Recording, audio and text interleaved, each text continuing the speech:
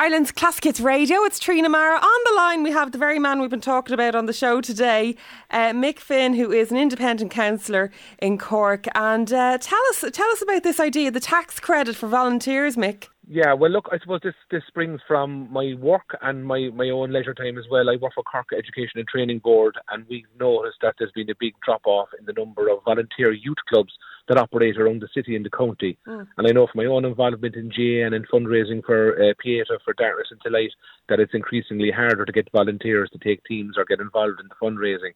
So one of the ideas I came up with was a tax credit maybe to incentivise people who might be on the cusp of getting involved, or maybe who were involved before COVID and have decided not to get back involved in volunteering again. Yeah. And maybe, to be a kind of a pat on the back for those who are volunteering across communities across Ireland day in, day out. This is an absolutely genius idea, and I don't understand how this hasn't come up before, because I was thinking to myself, like, I do a bit of volunteering in the GA club, but I don't do a fraction of what some of the other people in the club do. And I remember when I first started doing the volunteering, I thought that the other people were paid to do the work that they do. And then I realised, no, they're all volunteers. So how are they finding the time? And they're giving so much to a club.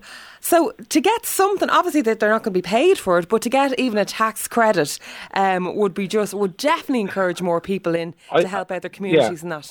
I think it would, and I mean, but one of the things that you mentioned there now is that, you only do a small bit, but that's what maybe turns people off sometimes from getting involved in volunteering, that they feel that they may be inundated with, requests for time, and, an hour a week might turn into 6 or 7 hours a week and weekends. Like, everybody has something to give in volunteering, whether it's, your own expertise in employment or in sport or in the tidy towns or in the scouts or the guys, or even just, a one strong adult mentality could help young people.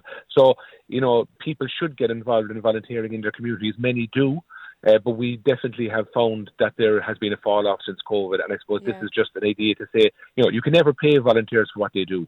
In our cities, towns, villages, they do fantastic work. You can never pay for that because it will cost you millions and billions. Yeah. But what you can do is to say, thanks for doing what you're doing, and there's going to be an improvement in your salary pay or packet at the end of the year. So that's the motivation behind it. It was passed by Cork City Council to be sent to both Minister for Finance and the Minister for Public Expenditure. And I'm kind of hopeful that they'll look favourably on it. Oh, I hope so, absolutely. We had a girl who texted in, she sent a voice note saying she works in the youth sector in a youth club, and volunteers are absolutely pivotal to them. They wouldn't be able to exist without people volunteering. So she was saying that this is such a great idea. It would definitely encourage more people to get involved. I think it would, and I mean, as I said, I know from my own work in voluntary youth clubs, and even for staffed youth services across the country, many of the staff services, there are paid staff, but they depend on volunteers to help them out if you're working with groups of 20 or 30 young people. Of course, yeah. So volunteers play a crucial role in many things. And as I say, I think, it may just say, people are not going to do it for the money or for the tax credit. But if you are doing it, that there's a bit of added value as well as the satisfaction you're going to get yourself from volunteering. Well, I always say the tiny little thing that I do in the GA club, it's an hour and a half a week. I mean, I can spare an hour and a half when you think of you're sitting around watching Netflix or whatever. I think everyone has at least an hour a week that they could give. But if everyone's doing an hour, it makes such a difference. Exactly. And I mean, your tiny thing is probably a major thing in the whole context of running teams or running the club or the administration or whatever you do. So to me, there's no such thing as a tiny thing when you're volunteering your time.